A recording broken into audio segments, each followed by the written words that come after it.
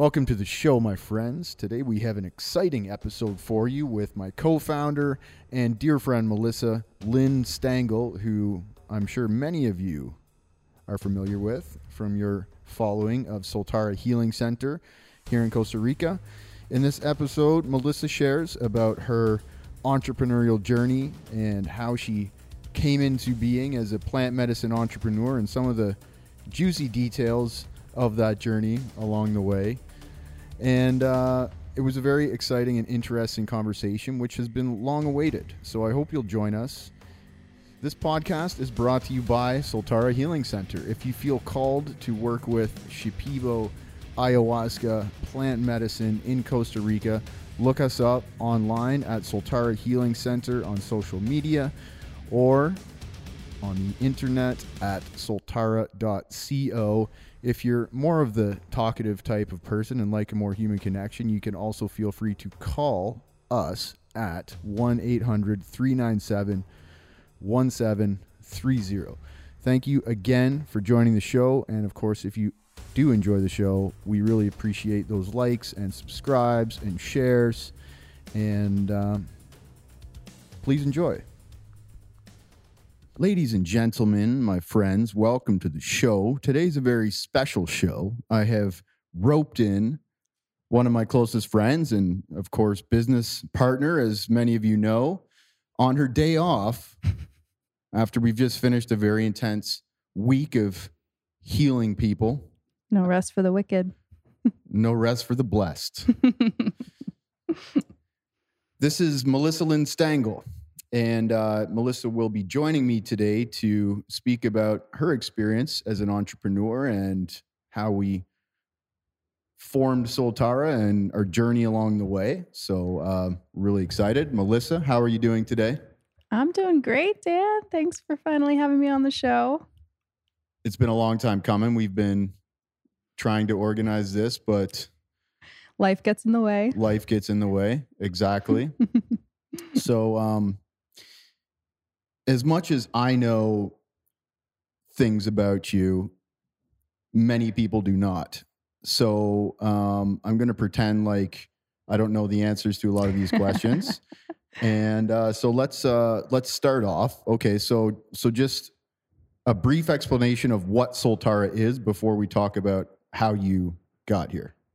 Yeah, sure. So Soltara Healing Center is a Shipibo guided ayahuasca center in Costa Rica. So we have both come from working with various Shipibo healers and communities in Peru and really hold this tradition dear to our hearts, working with the medicine in this way and really wanting to help be a bridge for people to come and experience this medicine, really focusing on integration of this work and helping to allow for this medicine to spread out into the world in a way that really maintains that connection to the indigenous roots where I think both of our hearts are from the Amazon. So when you say this medicine, you mean ayahuasca. Mm-hmm. So what is ayahuasca to you? Oof, so many things. Wow. Well, to me, it's a teacher, a medicine, and a really, really strong mirror for me, for my self and my higher self. It's a pathway for me to expand my potential and capacity to affect positive change in the world. And it's an ally. I think that it's really done a beautiful job for me of connecting me to myself in a deeper way and therefore connecting me to my own purpose and mission, helping me to enact that in the world. It's been a very strong guide and there's been a lot of tough love in it. And I'm really grateful for that. I wouldn't be here without it. So, yeah. That makes two of us, quite literally. So this plant medicine that has been your ally and your teacher and your mirror for all of this time, which has been a number of years. That of course, you know, we've been working together for a long time, and I believe I was there for your very first experience. Yeah, I blame this entirely on you, Dan. So how about you share with our audience how you found yourself on this path? Yeah, I definitely feel like this path was tangential to the path that I thought I was going to be on in my life. I was very much on a path of science and engineering and very corporate America. I thought I was going to pursue that path and rise up the ladder and make a lot of money. And I don't know. I didn't really know what I was going to do, but that's really what I thought I should do. So that was my plan at the tender age of 22. And I had a sense that there was probably more to this, I think, as most people do, and probably a lot of people in this, in your audience and community. But I didn't really know how to access that at all. And between graduating college, where I was working in research labs and I had a degree in engineering, I was about to take a corporate job, and I was really just looking for something to orient me to this next phase of my life that I wasn't actually super excited about. I just kind of was like, okay, I'm going to take this job and, I'll make a lot of money, but I'm not really sure I'm going to love it.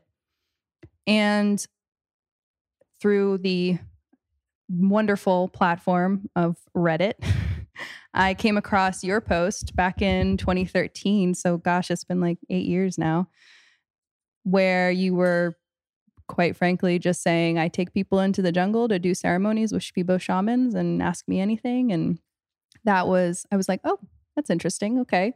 And it was really, I don't even remember how I got onto this forum, or I just popped up and I was like, okay, like, let's see what this is about. And I asked some questions and you answered them immediately. And we had a bit of a back and forth. And I was like, cool, this guy seems legit. Looked on your nascent website at the time and like, oh, there was a June solstice journey. And there was like an interesting timing in that, because I was literally looking for something in June. I graduated in May. I was starting my job in July. So I was like, okay, maybe that's like good timing. And it was interesting. I look back at it now, and I think it was really the first time that I followed my intuition about something rather than, oh yes, this is what I should be doing and this is the logical next step. And it was a kind of a big leap in that regard already, because I was essentially committing to going into the Amazon jungle to do psychedelic medicine with someone I had met online. So, but for some reason, I felt I had a good vibe. So thanks for the good vibes. And I ended up going on that trip with my partner, who didn't think I would come back if I went on this trip. So he came with me, Ross, and it was awesome. I mean, I remember some really, really interesting. We had to get a boat from a 13-year-old boy because our bus was caught in the mud. And it was kind of like crazy, but it was like Peruvian adventure crazy. And I had never experienced anything like ayahuasca before that. And it was extremely healing for me. It really touched some places that really needed healing. And after that, I was like, okay, well, I have to go take this job, but I love what you're doing, man. Like, let's keep in touch, right? And the divine timing of all of this is funny because a year later, I know you were kind of opening the center down in Peru and was following your progress, and did not envy you at the time, trying to make sure you got enough wood out of the Amazon to be able to open in time. It was fascinating following the whole journey. I was like, that looks stressful, but you did it. And then a year later, I was 2 years into that job, and I was looking for a change. I was ready to move to California, or I don't know, do something different. And then an email popped in my inbox from you saying, we're expanding the team and we need an operations manager. Fastest cover letter I've ever written in my life. And then I remember you saying, okay, like this seems like a legit, application, but can you learn Spanish quickly enough to talk with fast talking, slang using Peruvians? And do you actually understand that this involves moving to Iquitos for at least a year? And I said, yep, give me 2 months. I understand. And, when I applied, I was like, I don't think I'm going to get it, but I have to try. And then when I got it, I was like, well, now I have to take it. So yeah, that was the second leap of faith. And I think, for me, it really felt like these 2 time points in my life when I was really looking for some guidance and looking for orientation to the path forward for me. And ayahuasca showed up in both of them. And so did you. So yeah, followed that. And I was literally a tangential path from there. I do sometimes joke that like we've been recruited by the plants. I just kind of followed my feet, really. So, were you aware of ayahuasca before you saw that Reddit post? So somehow I got on the ayahuasca thread, like the forum, but I don't actually remember really looking into it. I think I had watched the DMT spirit molecule before, so I was like vaguely aware of it, but it wasn't anything that was super on my radar. It wasn't honestly a super common thing at the time. Like it was still kind of out there to even like go into the jungle and do it, So I didn't know anything about the traditions or really the culture surrounding it. And yeah, definitely didn't have a deeper understanding of what this is and its potential. So you were kind of just waiting for a call to adventure in a sense. You were open, you wanted something, and then something came on your radar and you were ready to engage it. So you just took a leap of faith. Yeah, I always felt like I had a lot of potential for something. Like I didn't know what it was. I kind of felt like, okay, I'm relatively good at math and like I understand science. And so that seemed like a lucrative path forward. But like, did I really feel in my core that like that was the adventure I wanted? No, and so, yeah, when this called, I was like, wow, this is different. And this has a lot of potential to help people. And in ways that like I still, I'm still discovering now, honestly. And yeah, so it definitely felt like there was a potential within myself that I didn't know how to realize. And so I was just kind of waiting for what would come forth and show me the way. Mm-hmm. I think that is common actually with people. So you were at that time, what, 25 or 22? So yeah, I was 23 when we went in 2013. Okay. Mm-hmm. Yeah, I felt a similar thing around the same age when, you're looking at the road ahead and you see this kind of predictable work life, just like for now until you can't do it anymore. And I think a lot of people feel that. A lot of people in their, kind of 20s, 30s looking for something unique and engaging and challenging and adventurous to do. It's hard because you're told for the first 21 years of your life exactly what the path is. You're like, you go to school, you go to high school, you go to, college, and or get a trades, get an occupation, and then that's your occupation. And yeah, exactly. You kind of follow that all the way through. And, I think for kind of our generation is starting to not necessarily find that super exciting all the time. And some people might, like a lot of people I've worked with in the past, they work to live, they work to facilitate the life outside of work. And that works well for people. For me, I always wanted to live to work because I felt like that meant I was doing something I really loved and I could just throw myself into it 100%. And I just wasn't finding that, with the options that were in front of me. And at 23, there was just such a lack of understanding of who I even was. And so ayahuasca really helped me to start to see who I was first. And it just so happened that then I decided to kind of pursue that. But yeah, I think for, a lot of people, it's that period of time around the early 20s is kind of like, okay, well, who am I? I need to figure that out first before I can figure out what to do with myself in a way. Yeah. If you were to draw a straight line out, if you were to have said no to these intuitions that called you to say yes to the opportunity of adventure and uncertainty. If you're to draw a straight line out from there and compare that with where you are now, could you see yourself going that way? And what do you think that might have looked like, or would you have been happy in that track? Yeah, it's a great question. I feel like I would have felt the opportunity loss that what could have been. And, certainly one thing on this path that I've learned is to get comfortable with being uncomfortable. And that sounds kind of cliche and maybe like straightforward in a sense, but like in practice, that's insane. Like you have to throw yourself into positions and places and paths that are really just very like the edge of your zone of who you are and where you feel safe. And how do you then meet yourself there? And how do you then cultivate resiliency to become more comfortable with being uncomfortable? I mean, even just something like this, talking on a podcast, that was super uncomfortable for me for a long time. And it's not that it still isn't, but I just kept throwing myself into those positions.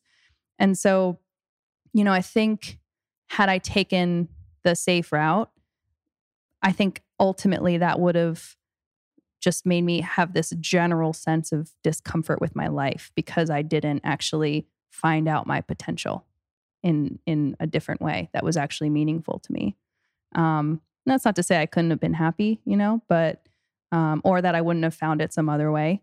But yeah, to have that kind of start the chapter after my like very guided step-by-step life was really powerful and was basically like a masterclass at life. Just being thrown into the jungle like that. Literally. So many mosquitoes. So many. That's really the essence of entrepreneurship, isn't it? Being able to be comfortable with being uncomfortable. Oh my God. Every single day. Yes. In so many ways too. And it's like, you don't even know. One, you don't know what you don't know. And then once you find that out, then you realize how much you don't know about it. And then you have to kind of address that. And usually the way that gets addressed is through hard experience and challenges. It's not really, certainly, you can absorb content and read the books, but there's no exchanging actually just being in that situation and having to fly by the seat of your pants and really accept failure. And I think that to me is the part where I was so uncomfortable with it because I was a straight A student, got the honors, got into the Ivy League college, got the master's. And it was like, these are metrics where I can excel. And I was able to go after things that I knew I would already be good at. And then, kind of this new path, it was like, I don't know anything. And I'm really flying by the seat of my pants. And, having to accept failure is really hard for a culture and society that really demands perfection in a lot of ways. And I think that's actually a chronic problem for Western culture in general. And there's a lot of layers to that too. I think social media doesn't help, and really kind of getting down to the realness of, you are who you are, and when you fail, you're still you. You're not any less worthy. You're not in fact, that's a good thing. And reframing that as like failures equal experience, and just letting yourself fail again and again until you just keep picking yourself back up and try again and apply some of those lessons. And yeah, it's quite the journey though. Well, that's another inextricable aspect of entrepreneurship, is having to stare failure in the eye every single day, really, especially for the first little while. In our case, like 3 years. Mm-hmm. Yeah, before absolutely. we started feeling a little bit comfortable. Yeah, and it seems like every time we start to feel a little bit comfortable, a new challenge presents itself. Exactly. We were like, the beginning of 2020, we were like, oh, okay, maybe this is actually like starting to be sustainable now. And then COVID, and I think that's the case for so many people. But that was a curveball that was a real existential threat to our international tourism travel business. Like you can't really be in a worse demographic for that. Yes. Yeah. I mean, I guess everybody's had a challenging year. I think in terms of business, few more so than businesses that depended on the free movement of people between places and countries. Yeah, absolutely. Yeah. But that whole time too, because we had just come through the ringer, right? After those 2 years, I mean, there were so many challenges, and, for periods of time we were like, I mean, personally for me, I was like beyond redlining. Like I remember saying that to you at one point and really trying to find support and mentors and guides. And like I ended up getting a coach, which really helped with building resiliency for that and having a support system. But, kind of getting to that place of ease and kind of catching your breath and then seeing that everything you just worked for might crumble was hard. But you know what? I had the faith. Like I really had trust that I was like, I don't think our work is done. Like we did not just work all of this time to get this to a place where, we're really helping people every week. And, we've got such an amazing team, and I feel like we have the plants as our allies. And I just didn't think that, so even during all the dread, I think maybe another aspect of entrepreneurship could be having that faith that it will work Optimism. out. Yeah, like it will work out how it needs to work out. And honestly, like at the end of the day, even if this failed, like we would try something else. We would do something else. We would still try and make an impact, and I'd still be Melissa and you'd still be Dan. And, obviously there's a big part of our identity wrapped up in the business, and, it would be really hard. But at the same time, I was like, we don't just give up. Like we could give up, but then we would be like, what would we be doing with our life? We would be giving up. And I think we'd do more than that. That's another key entrepreneurial lesson that I think is also inextricable is just that relentlessness that like, you're just, you make an internal agreement with yourself that you're not going to stop no matter what. And so you keep going, and, so you fail, you get back up, you try again, you keep going. And, if you just keep beating against that, that wall, eventually you're going to break through it. But we've alluded to a few things here.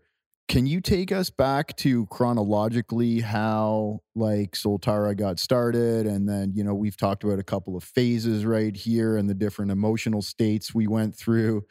So how did Soltara specifically come about? Because you were working with me down in Peru before this since 2015. And then.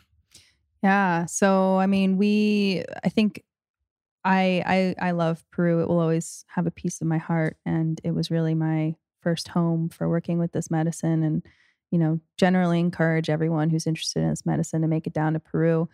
Living there full time, after almost 2 years down there, very remote location and very difficult to work in a job that needs internet all the time. And it was hard, it was definitely hard. And I could see in myself that I was also a little bit in a bubble there, just very isolated. I mean, we couldn't even really like go run around, right? We were like right in the jungle, so kind of had to like stay on site.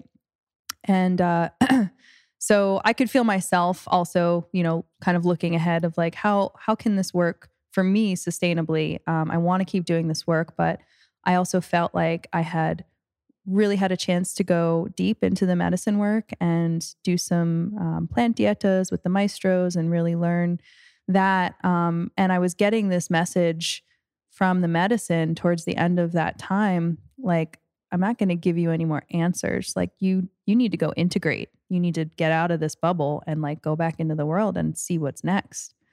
And so I was kind of feeling that within myself, feeling like, okay, well, what does the next phase of this look like? I can't just keep doing this forever, right? And at that time, I think you were kind of also feeling like, okay, well, like what's next? You know, what are we going to continue to do? How are we going to continue to grow? And you had sold some of the company to a new owner, and were kind of pursuing other projects. And I think the transition was also a little bit hard for me. I mean, just, you know, the trust that you and I had built working together for so long was really valuable, and like the heart of, for me, what this work was about. And, you know, with the change and transition and kind of things shifting on site a little bit, and I just felt like, okay, this was something that maybe it's time for a change for me as well. And, you know, kind of answering emails and doing operations was really powerful for me for a long time. And I was kind of like, okay, I was already trying to see like, what does like a business development role look like? Or how can I kind of, you know, take what I've learned and really, really implement it in a different way. So I ended up working remotely. So I went back to California for a year and did some remote work there, which was really, really interesting because I was out of this bubble that I had been in for almost 2 years, and I was having trouble integrating, honestly. Like I just didn't really know what to do with that. And I just basically holed up with my mom for a long time. And I was like, what should I do next?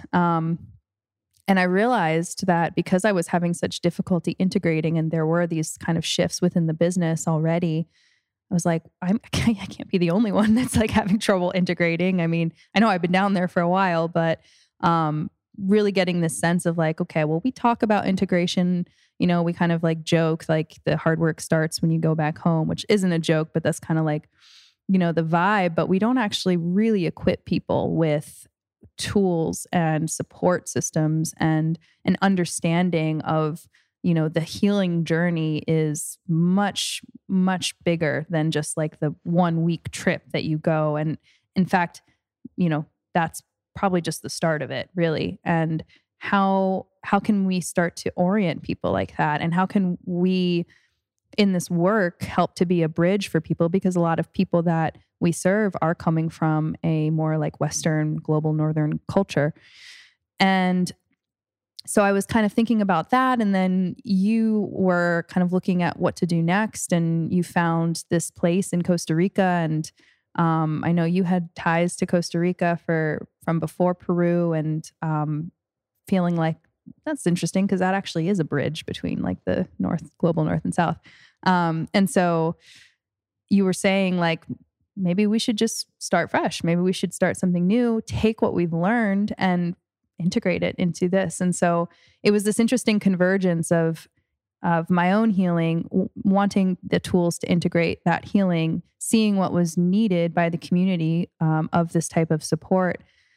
And then this opportunity for you that you like kind of presented, which was, you know, maybe we take this and like evolve it into something that's unique and different. And so, yeah, when you offered to found Soltara, I was like, well, I think we could really, you know, like, what does it look like to liaise also with clinical psychologists who have plant medicine experience? What does it look like to develop a robust integration program? What does it look like to offer medicine in a traditional context, but not in its traditional home? How could, you know, and these were all really interesting challenges that I was super excited about and got fired up about. And so yeah, it felt like a very almost like organic unfolding of my own healing, reflecting in my career and my career helping my healing, and this kind of like interesting circle of integrating these different things that, you know, we had learned and what we felt was needed.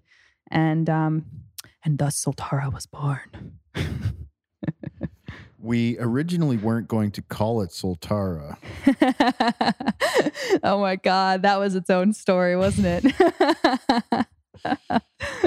Yeah. Yeah, we had a whole, it felt like it was like 500 different names that we were working through. I remember you were like, I think just feeling like we wanted it to be 3 syllables. Like we wanted it to kind of relate to the medicine work. We were like Soul Mara. We were circling around it for a while, actually. We were like Sun and Sea, Soul Mara, Aya Mara. We were like, oh, that's already taken. Like these different, like, you know, very close. Solara was another one too. And then I remember one day, I think I was smoking a Mapacho, and I was like, I had felt for a long time like the perfect name was there and it just had to be discovered. I was like, this is already waiting for us. We just need to like discover it, right? And we were like going through, and then we were like, okay, well, we actually need to get this like website up. Like we need to figure out what this name is. And so I was like smoking this Mapacho one day, and I was like, you know what? Maybe I just need to let go of the idea of a perfect name. Maybe I just need to let go of it. Let go. And I looked up Soltara because we wanted the 3 syllables, and it literally said to let go or release. And I was like, are you fucking kidding me?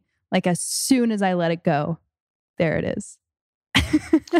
So here we are in 2017, armed with, or actually, I think we actually figured the name out in 2018 because we had begun it with different names that we shuffled through, 2 or 3 of them, I think.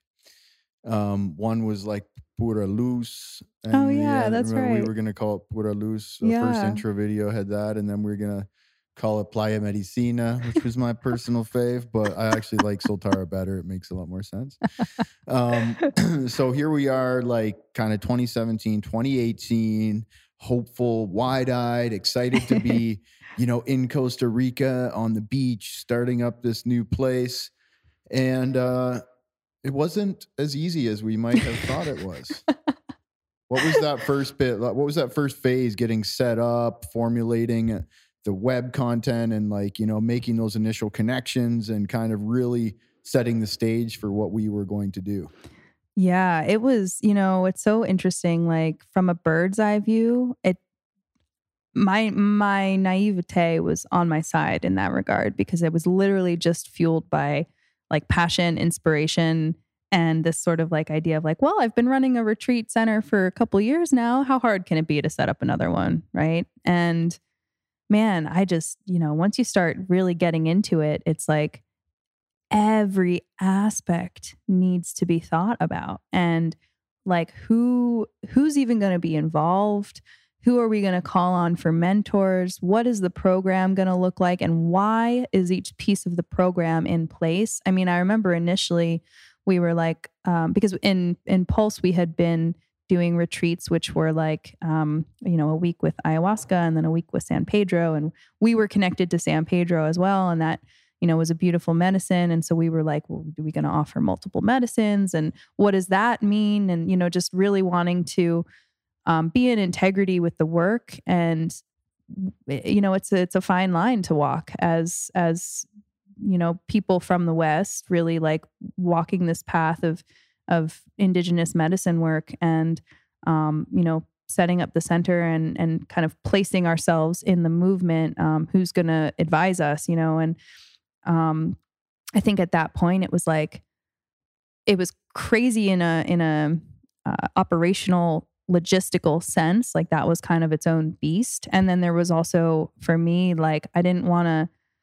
to, you kind of have to start on the right foot here, you know, like there's really, you get one chance for like the first impression of your business. And it's not that everything had to be completely perfect, but you really do want to be like on the right path. And so even just deciding that, okay, you know, we're only going to work with ayahuasca because like the healers, that's like, they don't really like, Shipibo healers don't work with San Pedro, right? And so to kind of incorporate that and like overlay another tradition, and I'm not saying it's not a beautiful medicine, and you know I think people do get healing out of working with, you know, different medicines, and that's great. But like if we're really talking about being connected to the indigenous way of working with this medicine, like that's not what they would do. In fact, they would recommend not to work with any other medicine or even healer for, you know, at least a month before and after. So yeah, like these really big, impactful decisions that could set us on the right course. And we had some amazing guidance during that time as well. Bia Labate was really helpful in helping us to kind of connect the dots there, and also connect us to psychologists who had experience with the medicine and helped us develop an integration program.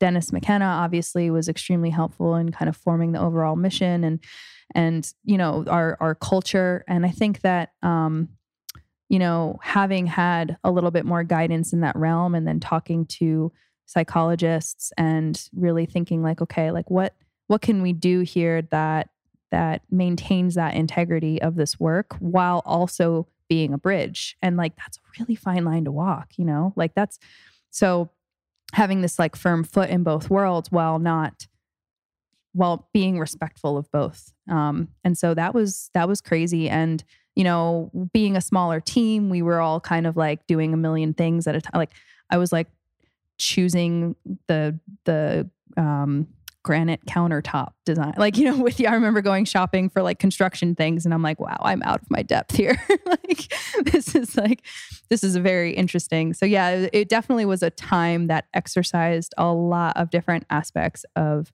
my brain. And it was wild. It was super exciting.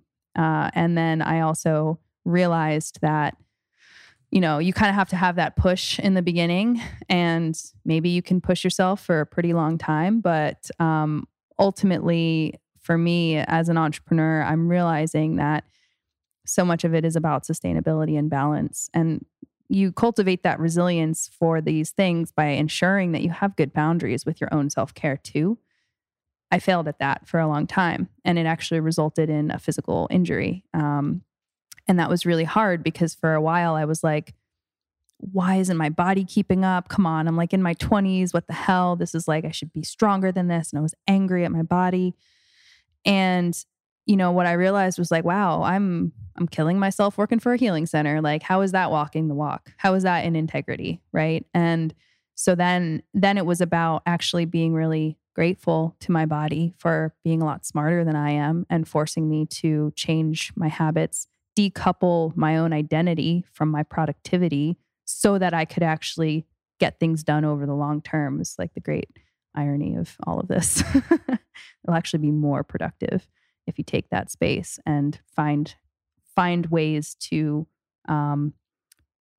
care for yourself and make it a long-term sustainable thing. I mean, if you ask me what like the biggest thing I've learned from entrepreneurship, it's that.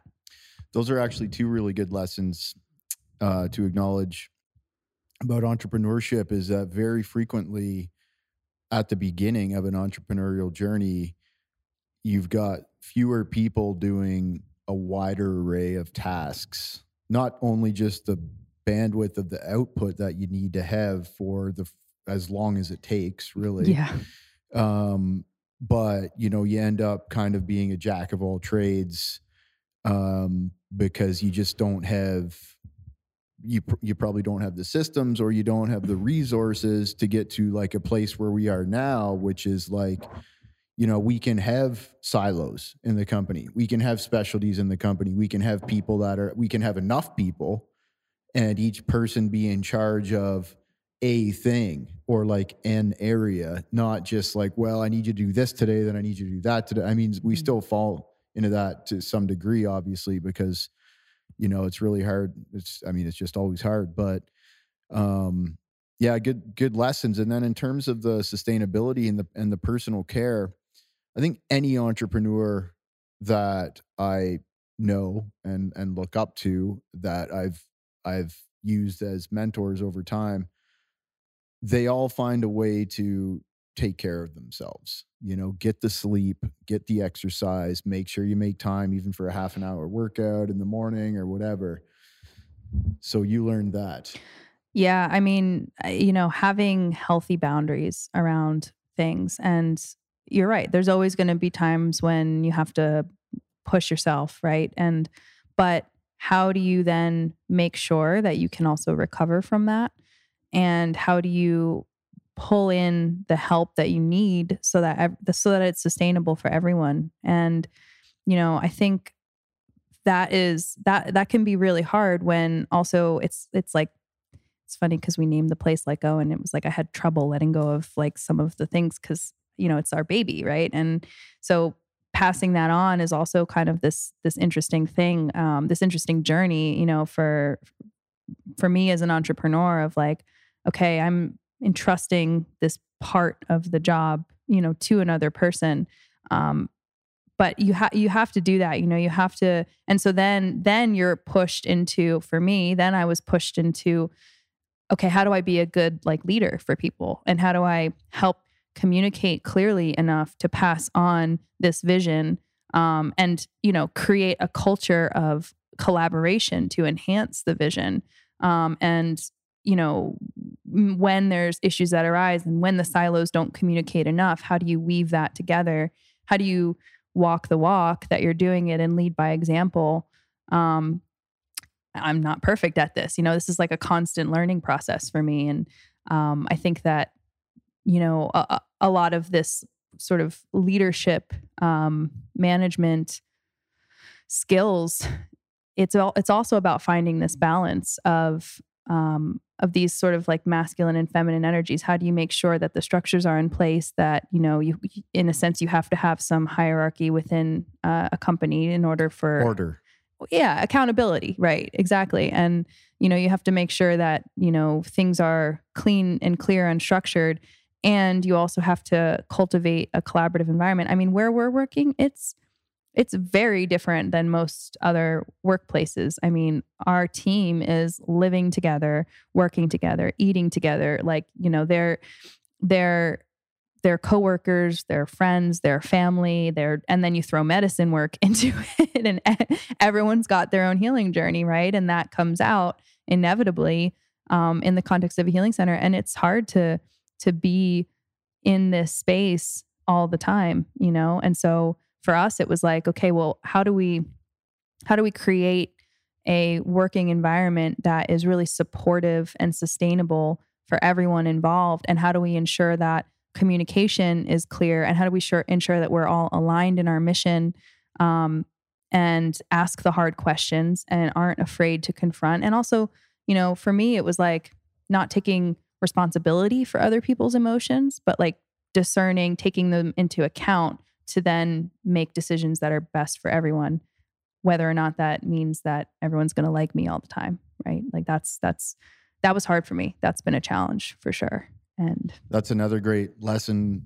for entrepreneurs as well. It's a reality that it's very difficult to be effective at running a company while also being best friends with everybody. Yeah. Right? Yeah. Like you've gotta sometimes make calls that are not popular with people, and dealing with that is its own thing to overcome. Yeah. And I'm a middle child, and I, have always kind of felt a little bit like being in the middle of something was somewhat my strength, because I could see multiple perspectives, and I was able to kind of look at both sides of an issue and help. Like this idea of being a bridge has been strong within me for a long time. And, I've got like the very like technical, scientific kind of mind. And then coming into this work is very spiritual and emotional. And so bridging these things, like our whole thing's integration, it's like that comes up for me in leading people when I am trying to make sure everybody feels taken care of. And sometimes that, that's, you're not always going to be liked by everyone, and you have to make decisions that aren't going to be, so pleasing to everybody. And, coming face to face with that, within myself has been really challenging. But again, it's just this practice of throwing yourself into uncomfortable situations for a long enough time that, you just kind of develop that resilience, and really ultimately keeping the mission in mind. Like what's really best for what we're trying to do here. Ultimately, what's best for the guests, what's best for the medicine. So we get all set up. We have the brand, we have our programming set up, we have our ethos and our methodology set up, we have our network and our mentors and our connections, we have the place built, and then go, right? Then what? How was like you know, I know what the first year was like, but how was the first year for you? Yeah, that was crazy, man. I remember I was doing, I was trying to manage the team. I was trying to make sure operations were running smoothly. I mean, we were like relentless with our operations. We were going every single week. We would do 3 weeks on and 1 week off, I think was our initial. But I don't really know many people that work for 21 days straight without a break, especially with the energetic load that is this medicine work. And so by the time the week would come, it would just feel like a day, really. And then you're back to another 3 weeks ahead of you. Right. And that was definitely difficult. And I was at the time, kind of managing operations, I remember even liaising for maintenance issues and just running around and then doing all of the bookings and online stuff and emails and marketing and social media. And it was just it was crazy. It was crazy. But I think that, like I said, I'm really glad I didn't know what I was getting into, but I am also really proud of us that we did it. And I wouldn't trade it for the world because those lessons were invaluable. Even the ones that, I had to learn the really hard way by being diagnosed with a nerve issue in my shoulder from too much computer work. Really you kind of have to go through the ringer. I had to go through the ringer. Right. And it's funny because our integration book's called The Hero's Journal and it's based off the hero's journey. And I think that for me, that was wow, going really into the mix there and learning my own limits and pushing past my limits to then realize how it was imperative to come back into balance. That was actually the only way we were going to really fulfill our mission. Yeah, I feel that.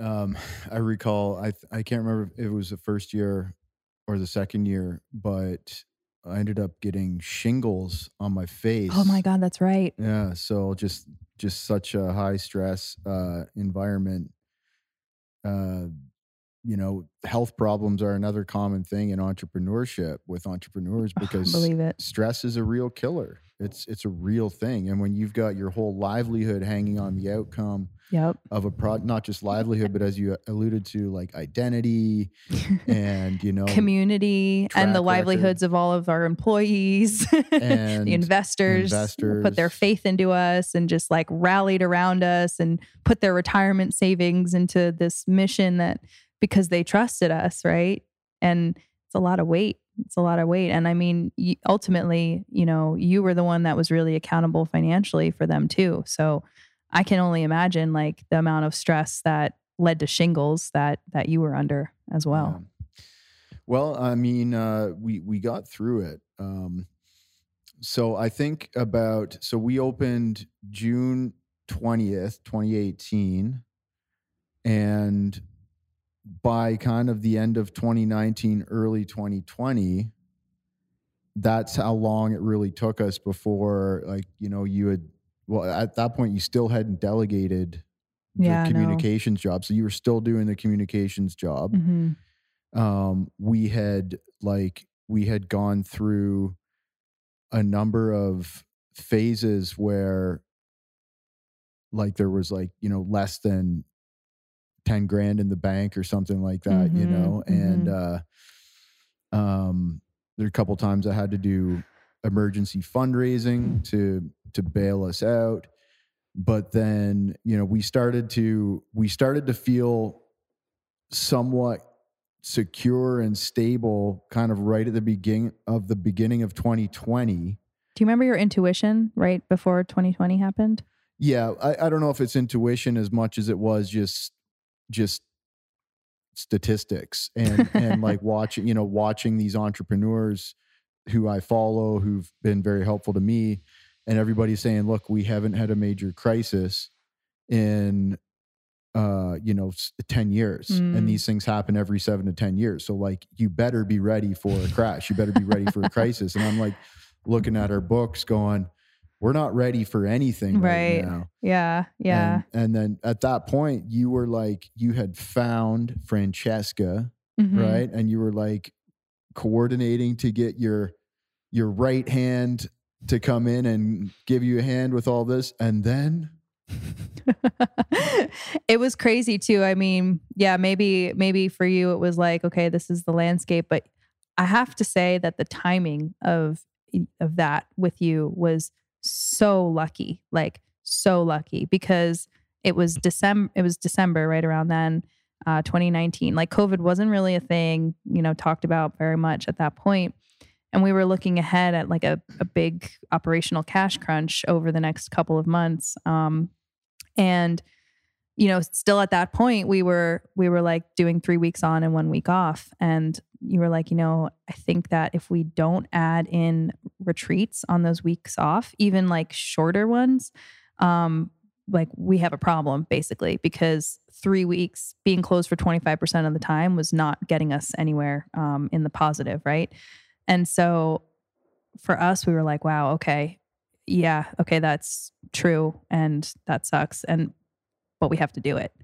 And so we rallied, like our team, I got to hand it to our 2020, beginning of 2020 team there, that, we were just like, all right, guys, let's do it. We're going to do 12 weeks straight from New Year's until March 15th. And the first week that we were closed out of 3 months was the week that all the borders shut.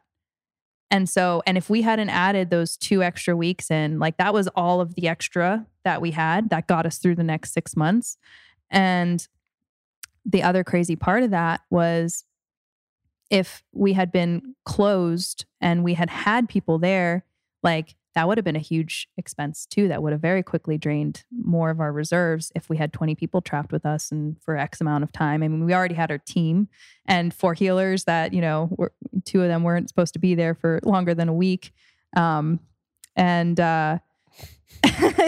it was just super lucky that we just had our team to take care of. And like we had just come off of this crazy stint, but that gave us the cushion. Just like that was the reason we survived. And then the other synchronicity that happened that allowed us to survive was in July, when we were looking at, we were looking ahead and we were like, we can't just like indefinitely keep going and like not have anything to plan for. If we can't sell retreats now, we're going to die before we even get to open again. And I remember we were like, okay, August, September, I don't know. November 1 is like the start of the high season. It's as long from now as it is since COVID started. Maybe that's enough time. Let's just put our flag in the ground, start like planning for that. And literally as the time got closer and closer, it was like September, October, flights were opening up more and more. And then like November 1st, Costa Rica opened all borders. So luckily we already had like full retreats booked. Yeah, because could you imagine if we had to then reschedule everyone? I mean, I don't know what would have happened, but this is where I kept the faith. Like I was like, wow, like those 3 things, like you opening those extra weeks, and then us like having just the break be when the borders closed and then opening on time and being able to like stand behind that date and actually follow through with it, which I think built a lot of trust in like the chaotic times that were happening with the community.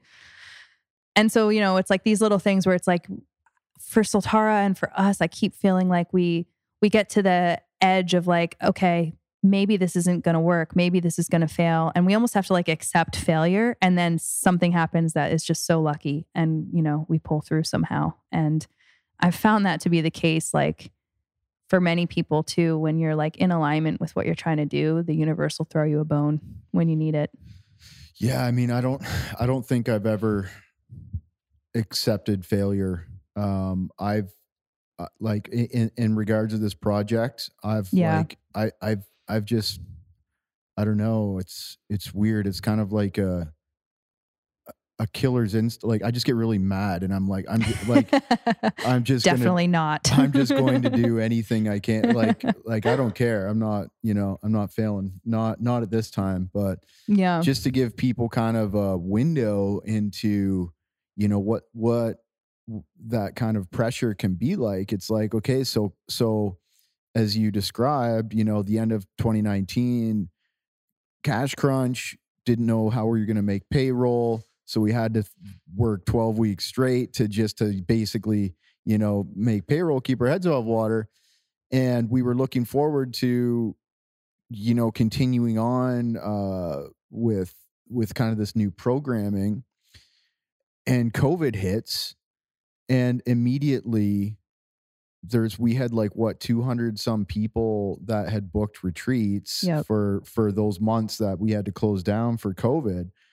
And us just being a new company and having kind of like a cash crunch at that time, it's like we everybody wanted their money back basically, and we couldn't pay out all that money. So it was like we're kind of wrestling against that. Mm-hmm. And then the total uncertainty that everybody was feeling. That's the thing. Everybody was feeling the uncertainty. All the people who had paid for retreats, they're like, I don't know when this is going to happen. I lost my job.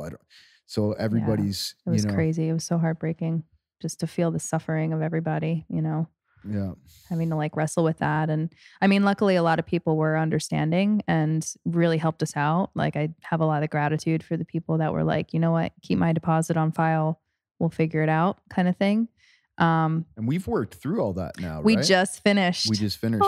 So we ended up paying out everyone who wanted a refund. It took us time, but we were like, okay, we'll put you on a list. We'll get there. Once we reopen, we're going to, do a certain amount each month. And it was a significant amount of money, and we just finished it. So yeah, I feel good about that. And, sad that it took so long, but I think everyone was really understanding. It's just a crazy time for everybody, and I think having like this spirit of like, we're in this together and we're going to do right by each other as much as we can and try and make it so we can all survive is like, that's kind of how we had to rally. And, it worked. So then we get through COVID. We timed so in July, we planned for a November 1st opening, and we started taking new bookings and reprogramming people who had already paid deposits for then. We get to like September, and Costa Rica's still locked down. They're starting to like open up a couple of flights in September to like places that like the states in the US that like, certain states that were locked down. And so I think it was like kind of around the start of September, and we're like, is November want to go? We don't really know. We're going to decide 6 weeks before. So like we were like September 15th. Okay. That's we're right. going to decide, is November want to go, or do we have to kick it back again? And the reason November 1 looked good, like Mel said, is because it was the high season, but also the Chamber of Commerce in Costa Rica was putting a lot of pressure on the government because they're like, okay, we lost our last season. We can't afford to lose another season again, or else there's going to be hundreds of thousands of people without work, basically. So then we get open, timed it perfectly, literally the same day flights open, we open, and we start post-pandemic, not post-pandemic because there's still COVID around, but like, post-lockdown operations. How was that getting back online after 6 or 7 months of being shut down? Yeah, I mean, at least I had gotten a little bit more sleep during that time, which was good. There was still like the existential dread of like feeling like we're not out of the woods yet. And like, we have to like, what if COVID happens here? Like we can put all of our measures in place that we have, and you still just don't know. So it was a little bit intense, and I think also kind of like coming back online after all that time off, there was a lot that I felt people like were rusty. People were, well, it was also like, what was this? How do we actually want to like evolve from this? And I remember over the pandemic, you and I had a lot of conversations about like, how are we actually going to grow from this? Like you kept the optimism alive in me of like, can we use this time to get better, and not just kind of like wallow in the existential crisis that, everyone was in. And, that was still very present, but I think it was, you and I were both kind of strategizing, like, how do we actually make this better? Because we have a chance here. And it kind of felt like opening a new business in a way, but that already had like an established community. And so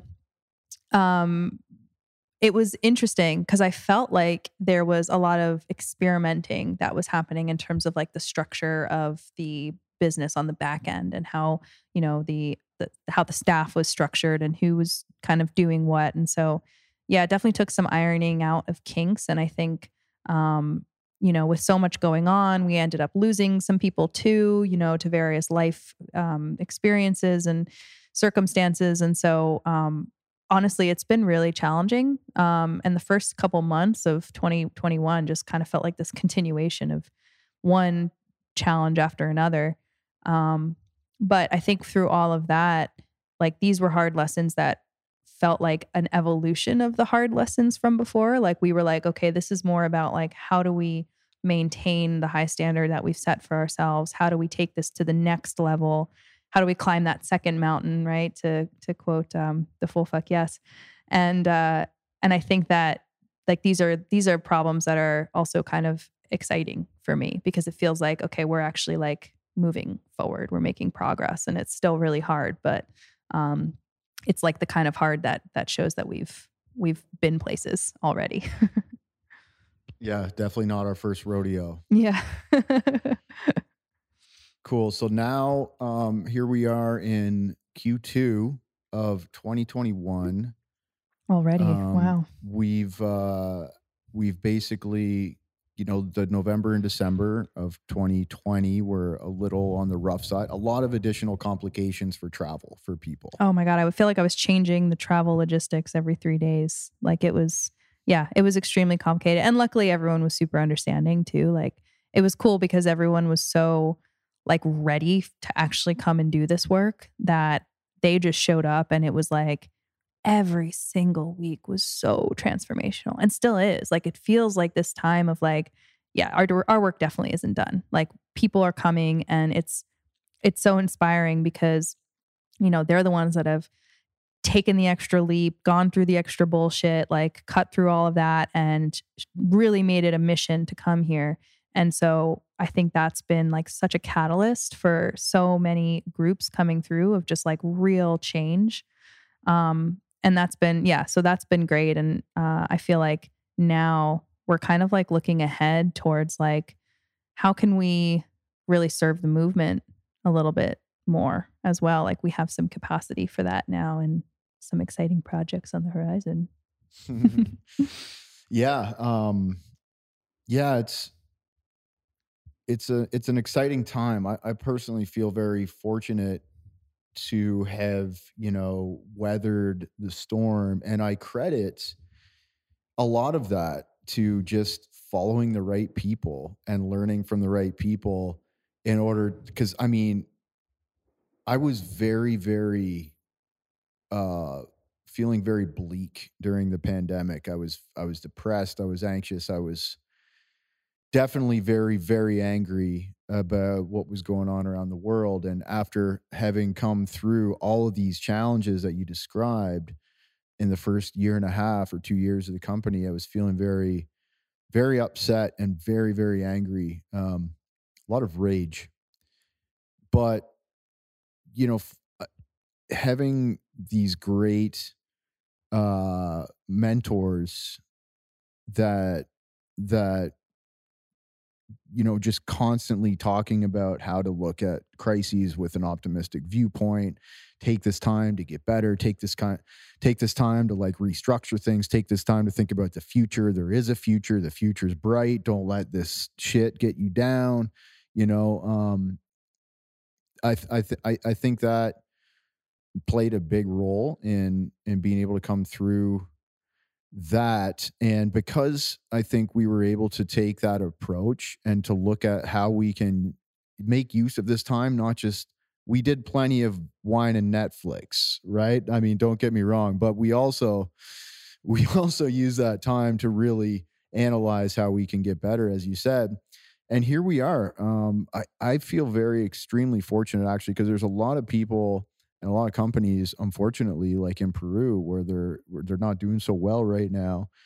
And the fact that we kind of weathered the storm, and people have been responding so well to what we do here, that Soltara is finally feeling like an established company, and we're not worried about the next payroll. That's a big threshold to cross, is when you're no longer worried about how you're going to make the next payroll. And, so here we are. And as you said, we got some exciting projects on the horizon where I maybe don't want to jinx it and talk too much about it, but maybe in broad strokes, where do you see Soltara going from here? Man, yeah, I have so many. I think there's so much opportunity right now to be, and I mean, we're just so on the tip of the wave with this psychedelic renaissance that's happening. And, you have clinical trials pulling through in the US, and just so much more psychedelic therapy becoming something that's more well known. And, there's companies popping up that are doing great things. And, there's also like a real need around the world right now for a deeper connection to our roots. And I think that that's something that is so special about this medicine, is just like really connecting people back to who they are, back to the earth, back to each other, back to the land. And, there's so much wisdom in the way that the healers live and serve this medicine and the container that they hold. And, I think that we have an opportunity to help be a bridge for that, because a lot of times in psychedelic science, for example, they miss that connection to the ceremony, to the ritual, to the tradition. And that's so important, as we know, for what I feel like is, the deeper layers of healing. It's not just kind of going to a clinic and taking a pill. And again, that can be helpful, but at the same time, it's like for me, it's like, how do we help complete the medicine wheel here? And how do we allow the roots of what we're doing to have a strong footing and to really be able to bear the seeds of this work? And so for us, I mean, I feel like there's a lot of different aspects and branches that we could go, but whether that's, scientific studies and helping kind of move psychedelic science forward, which is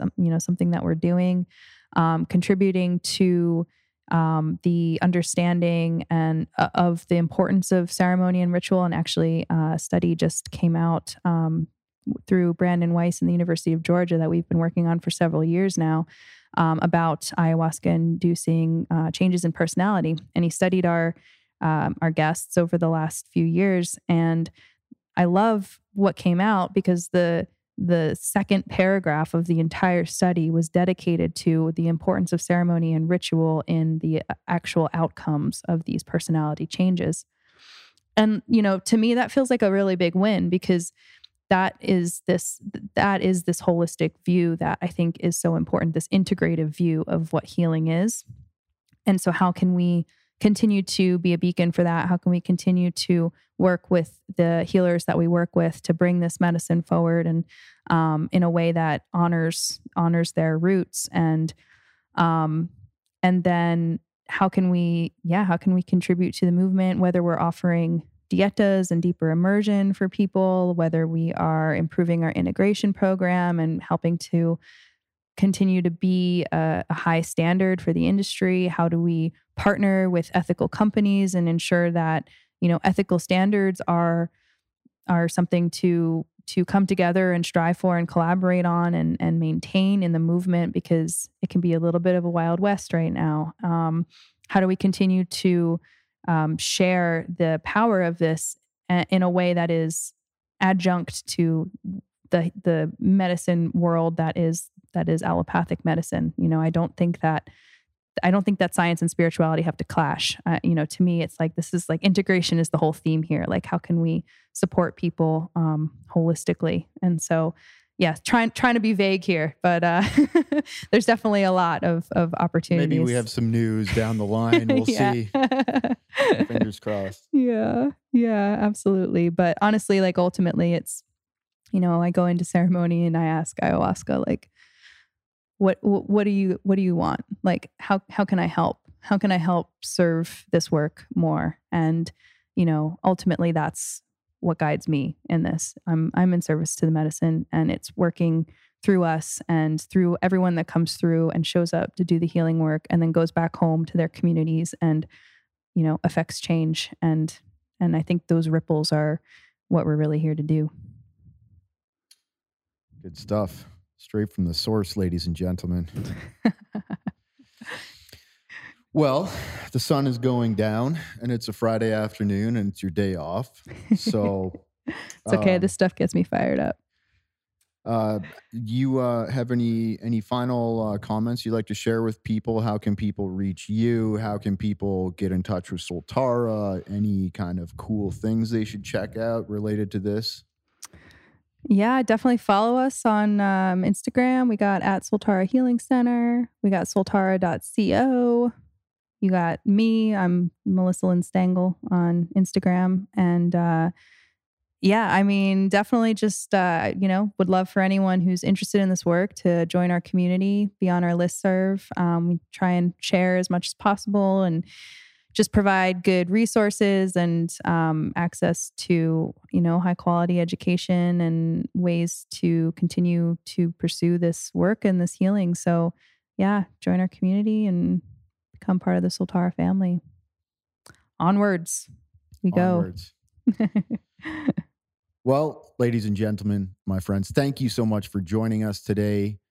Big thanks to Melissa for making the time, and hope that we can see many of you down here in Costa Rica, or at least communicate with you online. Thanks, Dan. Thanks for everything you do. The Daniel Cleland Podcast. Thank you so much for joining us today for the Daniel Cleland Podcast. We truly enjoy you sharing your time with us. If you enjoyed the episode as much as we enjoyed sharing it with you, please like the episode, review the podcast, subscribe. If you're not already subscribed, these likes and reviews and subscriptions are the lifeblood of our show. So free for you, super important for us. Like, subscribe, and review. Thank you so much. Of course, this podcast would not be possible without the continued amazing sponsorship of Soltara Healing Center in Costa Rica. If you feel called to work with plant medicines, ayahuasca, shamanismo, curanderismo from Peru, from the Peruvian Amazons to Costa Rica, check out Soltara Healing Center at soltara.co, or conveniently 1-800-397-1730, or look us up on social media at Soltara Healing Center. All kinds of great content, nonstop, coming out down the pike every day, just for you. Thanks again so much for joining. I appreciate it beyond words, and I look forward to doing many more of these episodes for you and connecting. If you want to reach out to me, there's a contact form on my website, danielcleland.com. Feel free to hit me up. I read every email and try to respond to all of them. Thanks again. Much love to you, and I hope we get to catch up soon. All the best.